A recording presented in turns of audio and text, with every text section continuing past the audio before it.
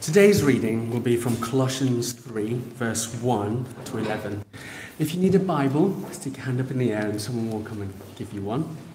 The page number for the church Bibles is 1184. That's Colossians 3, 1 to 11.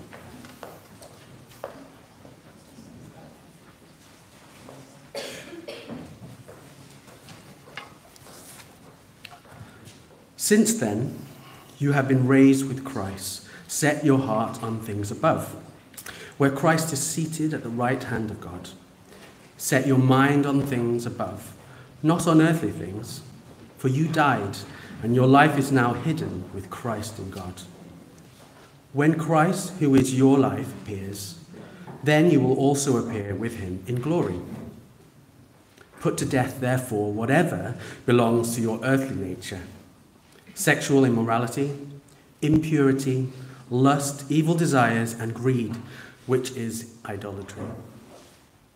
Because of these, the wrath of God is coming.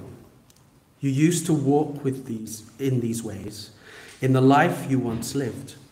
But now you must also rid yourselves of all things as these: anger, rage, malice, slander, and filthy language from your lips.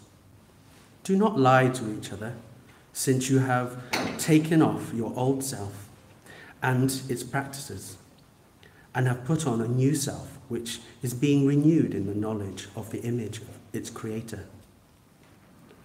Here there is no Gentile or Jew, circumcised or uncircumcised, barbarian, Scythian, slave or free, but Christ is all and is in all.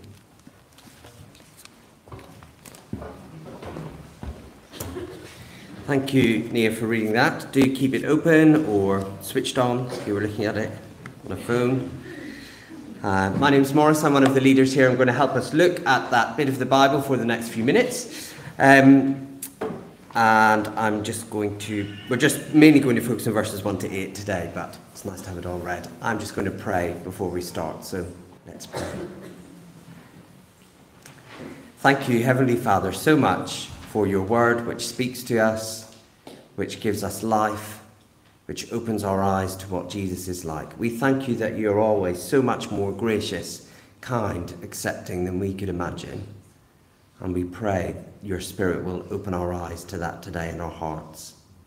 In Jesus' name, amen. Well, another month, another Prime Minister. I tried to find a picture of all the Prime Ministers of the UK since 1937, but it's being moved so fast the people making the pictures can't keep up. There's actually two missing on this picture at the end. But did you know that it turns out that all the Prime Ministers we've had since 1937, bar two, they all went to the same university? There are some students here today, so I'm saying, please, could one of you become Prime Minister just to break the pattern? I know you're thinking, I wouldn't be any good at being Prime Minister, but seriously, that is not stopping anyone having a go. There is something in the backgrounds of these people that gives them this utter confidence to push themselves to the top. Their backgrounds are also similar. And I guess it's like that. You look at these people, and most of them came from backgrounds that even if they had failed, they would have been safe. They had like a future inheritance in the bank that meant even if they totally messed up the politics thing and lost all their money, like some people do fairly recently, someone will be there to look after them. It breeds confidence. Someone who thinks, right, if I get sacked, my family will starve, well, they're going to take less risks, aren't they? Now, a confident Christian does not look like a confident politician, pushing everybody else out of the way to get power. The life of a confident Christian is described in Colossians chapter 3, which we've had read to us today. It's a letter from Paul to an early group of Christians. The life of a confident Christian does not grasp for the things that they desire. He lists some of them here: sex and money and stuff. The life of a confident Christian kills that desire. A confident Christian doesn't get angry and put others down, doesn't lie to prove how great they are. A confident Christian brings peace to the places where they are day by day. If you're confident in trusting Jesus, you don't need to promote yourself. You can be patient with others because God has been patient with you. You can be humble because it doesn't matter how you look. It's like those confident politicians. You have a father who's got it all in the bank. So you don't need to fight to prove your greatness. That life that Paul is describing in Colossians chapter 3, it comes from confidence that we are accepted by God. And in this letter, he's been criticizing what he calls earthly religion. That is, when people think the good life comes from not being confident. Some people actually think that. How dare we be confident before God? God is holy and different and other to us. And every religious system that has ever been invented is saying something different. Really like what I was saying to Jack in the children's talk. You'd better obey carefully and hope that God might accept you. You can never be confident. So whether it's 5 pillars or 10 commandments, you'd better be careful to obey them.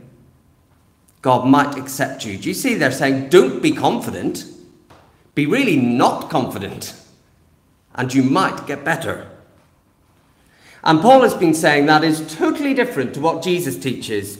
Jesus teaches that his physical body died in our place to pay for all the rules we haven't kept. And so we choose, by trusting in him, to be united to him in perfect relationship, which means no matter what we're like, we're always confident before God.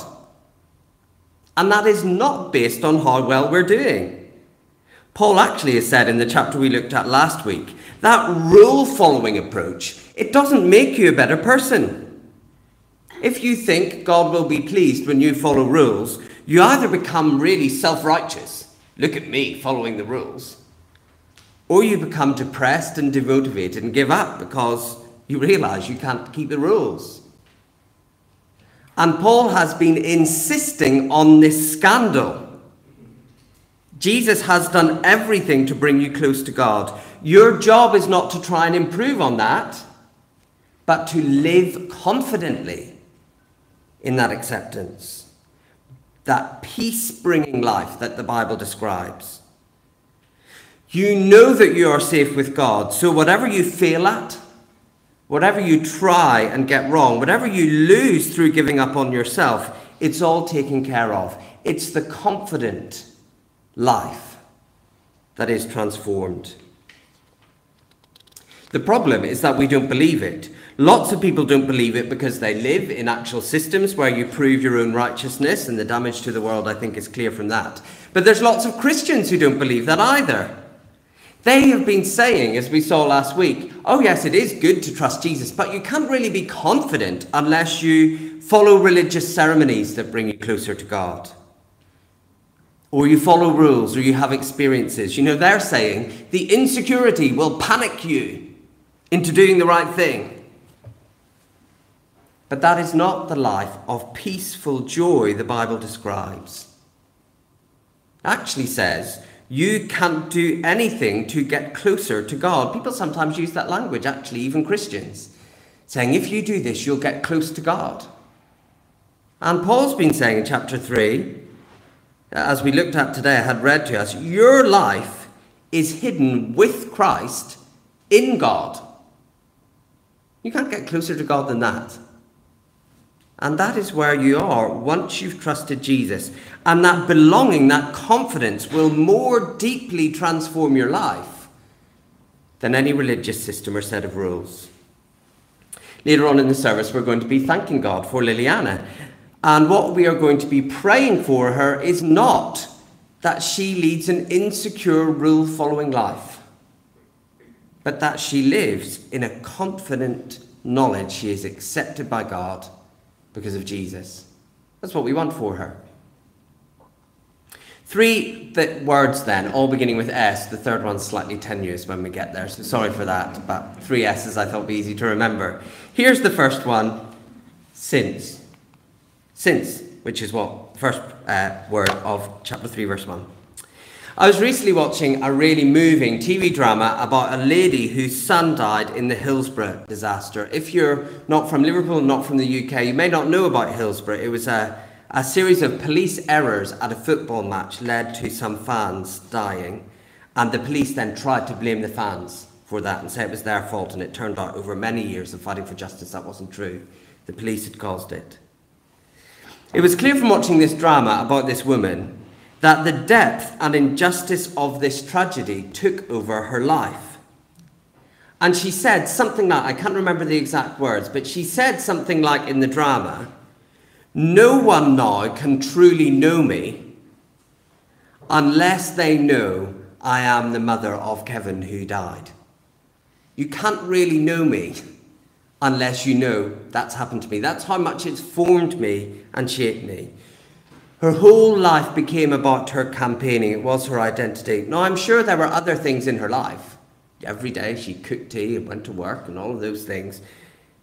But to truly understand her and all her reactions to everything, you needed to know that about her.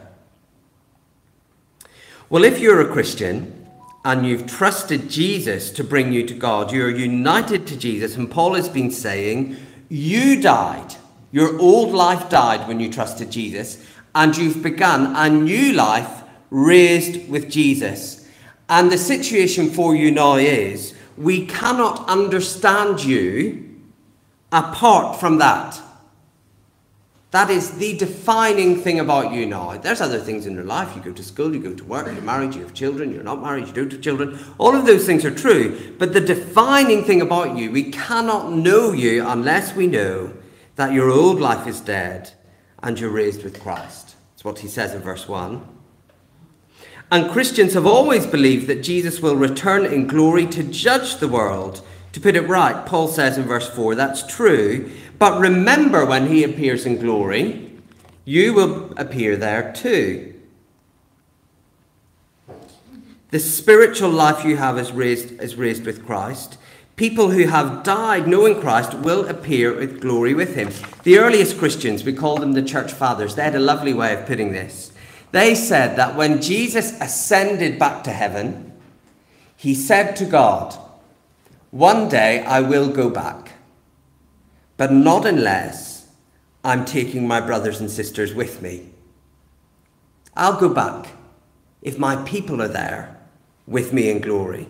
That's how closely and safely united to Jesus you are from the moment you put your trust in him. He will return in glory. Everyone will see him. But he says only if Christians, people who've trusted me, are there too in glory as well.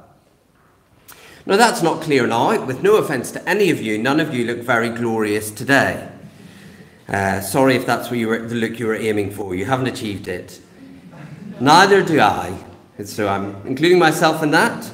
It's a secret at the moment. He says in verse 3, it's hidden.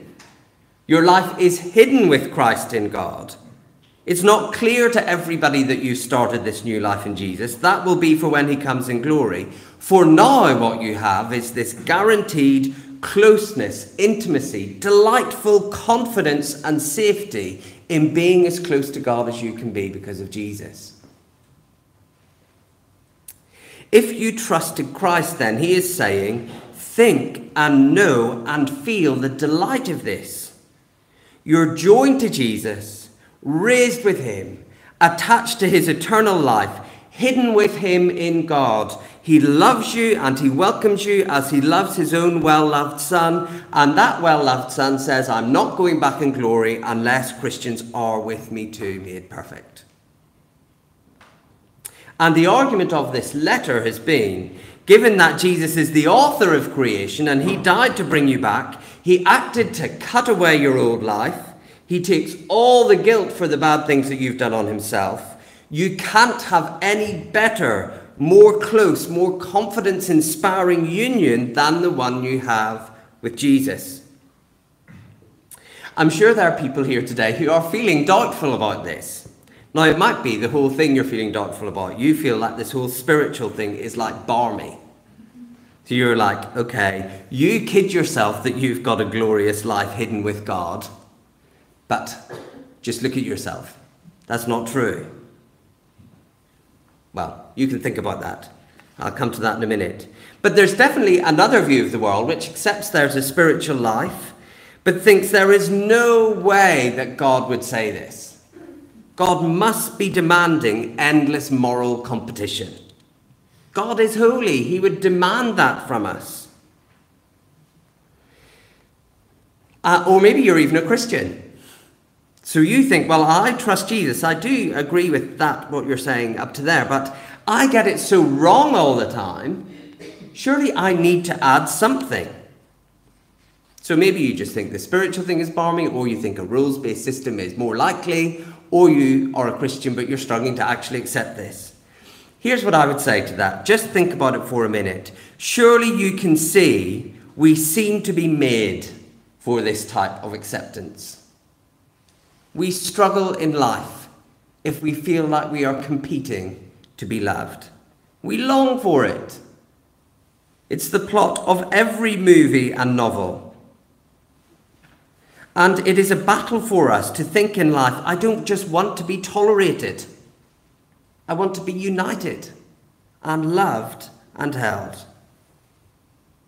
So couldn't it be that that offer of total perfect redemption, that complete buying you back to belong to God in perfect unity with his Son who loves you, might that deep need suggest that God is actually like that and wants to do it? Now, just to be clear, we are still aiming at holiness. We're still aiming at transformation. Paul makes that clear in the next verses we're going to look at. But he talks about greed, for example. But you will be greedy and grasping as long as you think there is something you don't have. But if you know you have all that matters in Christ, there is a freedom not to be greedy. Nico and Molly have Liliana, who we're thanking God for later. They and we will be teaching her throughout her life to go to Jesus for that glorious confidence, since you have been raised with Christ. Second S, set. Sometimes when we talk about this, people think you're saying, oh, well, it doesn't really matter how you live. Just do what you like. But can I say that the life of the Christian who is totally confident in their union with Jesus will be utterly transformed, both immediately, and if you've become a Christian as an adult, you might know that when you became a Christian, it's like, wow, everything looks different immediately, but also as you go through life, it's transforming. He's been saying, Paul, there's 3 ways that transformation will not happen. You will not be transformed by attending lots of religious rituals. You won't be transformed by having loads of spiritual experiences, and you won't be transformed by keeping lots of rules. You'll just become self-righteous and excluding others, which is not the life we're aiming for. What happens when you get this amazing confidence into your heart? It changes you. And so Paul says, set your hearts, set your minds, look for, change what you think about. When he says, set your hearts on things above, set your minds on things above, he's saying, what's above is this thing we've been talking about, your safety, your union with Jesus. Your life is hidden with Christ in God. Set your mind and your thoughts on that. I think we get this wrong sometimes. I feel like I often have this conversation with myself, actually. That doesn't make me sound too bonkers. But with other people as well. People want to live a transformed life. But they want to do it without transforming their desires. So they're like, basically, what I desire in life is the same as everybody else. I want to really settle down and get married. I want to have a good job and a mortgage and a settled family. I want to be successful in my career. That's what my heart is set on. Why am I not living a transformed life? This is the point Paul's making here. He's saying, no. You can only change your life at the desire level. You will do what you want to do. And when we see our life isn't transformed, but we haven't really dealt with our desires, that's when we start adding rules. We think, oh, I'm really rubbish at living a transformed life. I know, I'll read the Bible every day. I know I will give this percentage of my money away. We add in a rule to try and become more holy. But then we discover that doesn't stop you being all the things he talks about here, greedy or lustful or angry or unkind. The confident Christian will be transformed by new desires. And what Paul is saying here is you have some control over that. You can shape what your heart is set on. You can decide what to aim for. And he's saying what Jesus has done for us is so good, so generous, so amazing, so what we need. There is power there to change our desires if we cooperate with that. Think about something you're passionate about at the moment. It might be a person, it might be a place, it might be a hobby or something. Think about something you're passionate about. Just think about it in your head. I reckon it was a mixture of you saw that thing or person or whatever and it attracted you. You know, you didn't suddenly be like, I hate haggis, but I'm going to commit my life to cooking it. No? Started off, it attracted you, if it was haggis. Maybe that wasn't a good example. Hard to example being attracted. Haggis. Formula One racing. It attracted you at first. But then, as you spent time looking, watching, thinking, cooking it, you fed your desire. And as the passion took you over, it was a mixture between being called by this amazing thing and cooperating with your call. Now, what Paul is saying here is something has attracted you to trust Jesus. And there's plenty, as we've seen in this book. He is the eternal Son of God. He died to bring you back to God. He gives you new life to be hidden in Christ. There's plenty to be attracted to Jesus. Now he's saying, join in with that. Cooperate with what attracted you to him. There's room for thinking too, not just your desires, but your thoughts, as he says in verse 2. Set your minds. And that is just a simple truth, actually. If you never think about Jesus, if you never think about what he's done for you, and that your life is hidden with Christ in God, and that Jesus is returning, I promise you there'll be no change in your life. I recently have officiated several weddings, which has been lots of fun. From the moment the rings were on and the magic words were said, those people in those marriages, their identity was changed from that moment. So it's a real privilege to officiate their weddings. But just think about those men becoming husbands, which is a joy. Their lives will only change to actually cultivate that relationship if they give some thought to what it's like to be married. I mean, I guess they could. They could go home, be like, I've got the ring on now, so I'll continue cooking for one. I'll continue being silent in the house. I mean, you could do that, I guess. But really what you'd want to say is, listen, something really attracted you to make this commitment. Now join in with that. That will mean awakening your desires. So what you want to do is please your wife, but it will also take some thought. You need to plan to connect with the person you're married to. And it's a good example, but that, I think, because it begins with desire that you have to feed, but you can only do it through thinking as well.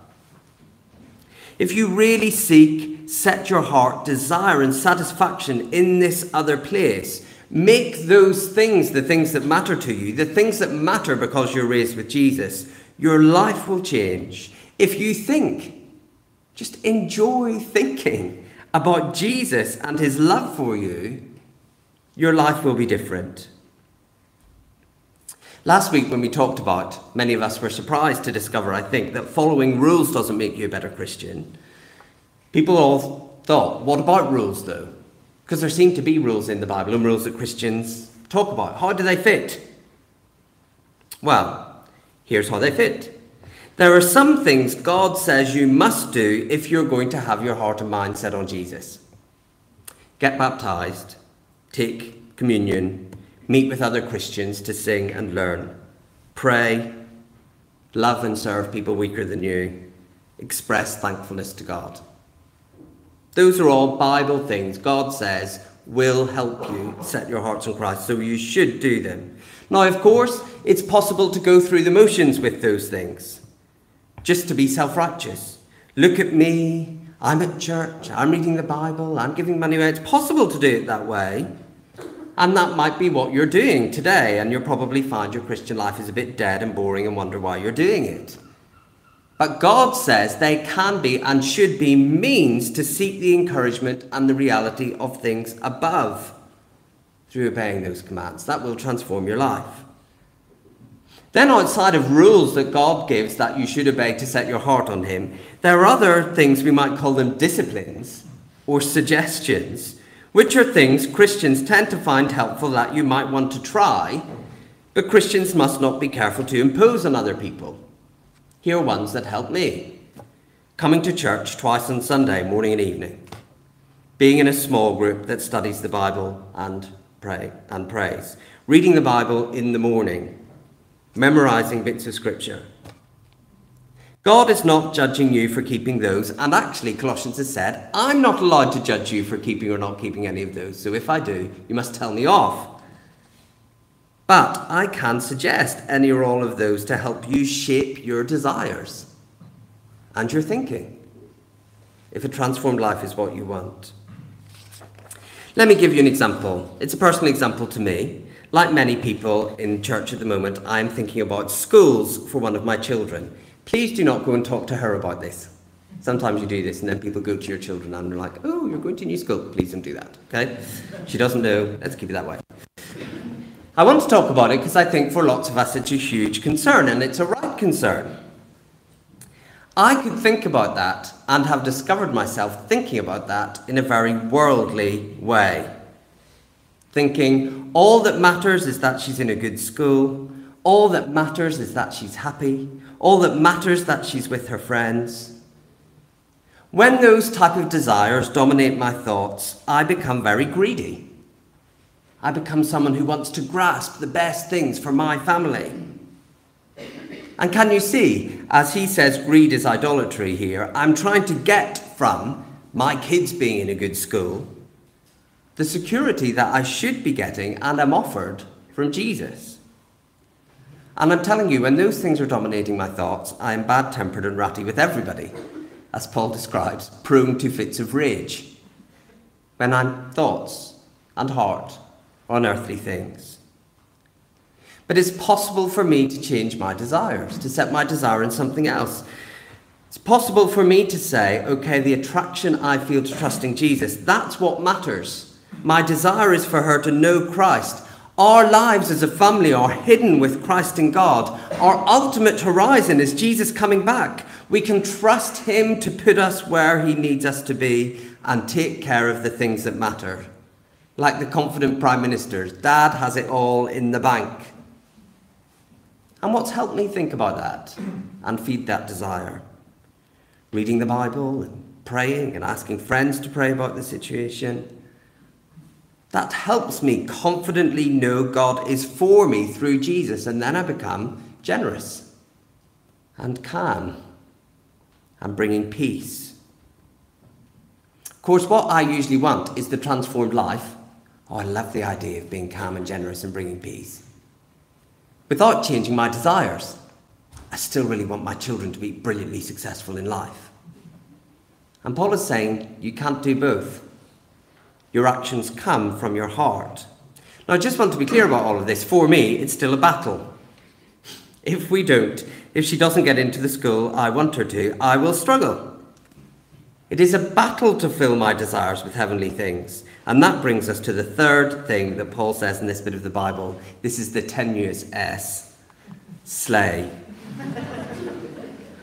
Which means put to death at the start of verse 5, but slay is better. Sorry, slay to die actually usually means something positive, doesn't it? Like if you're a metal person, you go to a really good gig and you're like, we totally slayed it. But here it just means kill. So, the things that Paul talks about here, lust and anger and lying, they're interesting the way those things in culture works. If you read, say, a newspaper problem page and someone were to write in about any of these problems, our culture says you just need to release it.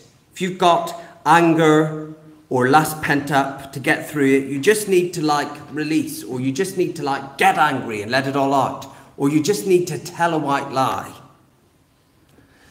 If you've got any experience of sinning, which I guess you do, it's not actually true, is it? The more you get angry, the more addictive and habitual it becomes to be angry. The more you seek sexual pleasure, the more you want sexual pleasure. The more you lie, the more you find yourself caught up in telling other lies. These things that Paul is describing here, they're not plasters you pull off, then they're gone. They're sort of monsters that you choose whether or not to feed. And Paul says, put to death what belongs to that earthly nature. Don't feed it. It's earthly or worldly to seek satisfaction from another person's body. It's earthly, it's worldly to think, I'll be satisfied if I get more stuff. It's earthly, it's worldly to think about venting your anger on someone else for your own sake. And Paul says, listen, if you're a Christian, you know that's the old life. That's the stuff in the world God is going to judge someday. All the destructive effects that brings. It's part of what you used to be, not part of who you are now. So if you want to live with the joyful effects of this glorious confidence pouring out of you, don't feed what goes with your old nature. Oh, it's a deceitful and slippery thing. It says to you, your old nature, oh, just feed me a little bit, and then the hunger will go away. Get it out of your system. Paul says that's not what's going on. If you feed it a little bit, you're building a pattern of worshipping an idol, going to other places to get what God makes available. And that's not for you if your life is hidden with Christ in God. Put it to death. Actually, the place I think lots of this operates for lots of us is with generosity, which he's going to talk about later in the passage. People say, I'll just do this selfish thing for a while, and then I promise I will go back to being generous. That's not how it works. It's like riding your bike along a muddy path. Once you create that track once, that's the place the wheel will go every time, and it gets deeper and deeper and deeper. And Paul says, don't feed it, put it to death. Now, of course, by itself, that's a counsel of despair. It makes me think of dieting.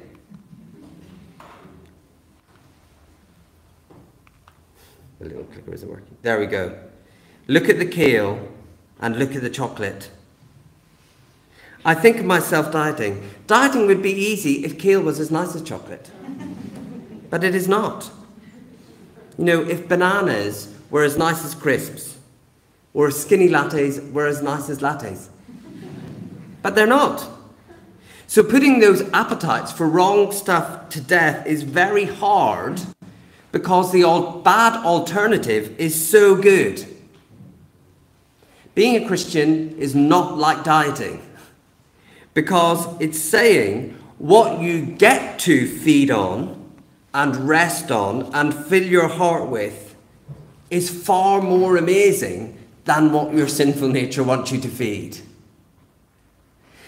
Paul is saying you get to feed on and rest in and fill your heart with the closest possible bond with Jesus, the creator of everything. You get all the safety and the delight and the hiddenness in him that comes when you trust him. You get the confidence in life from knowing you will be looked after in that way.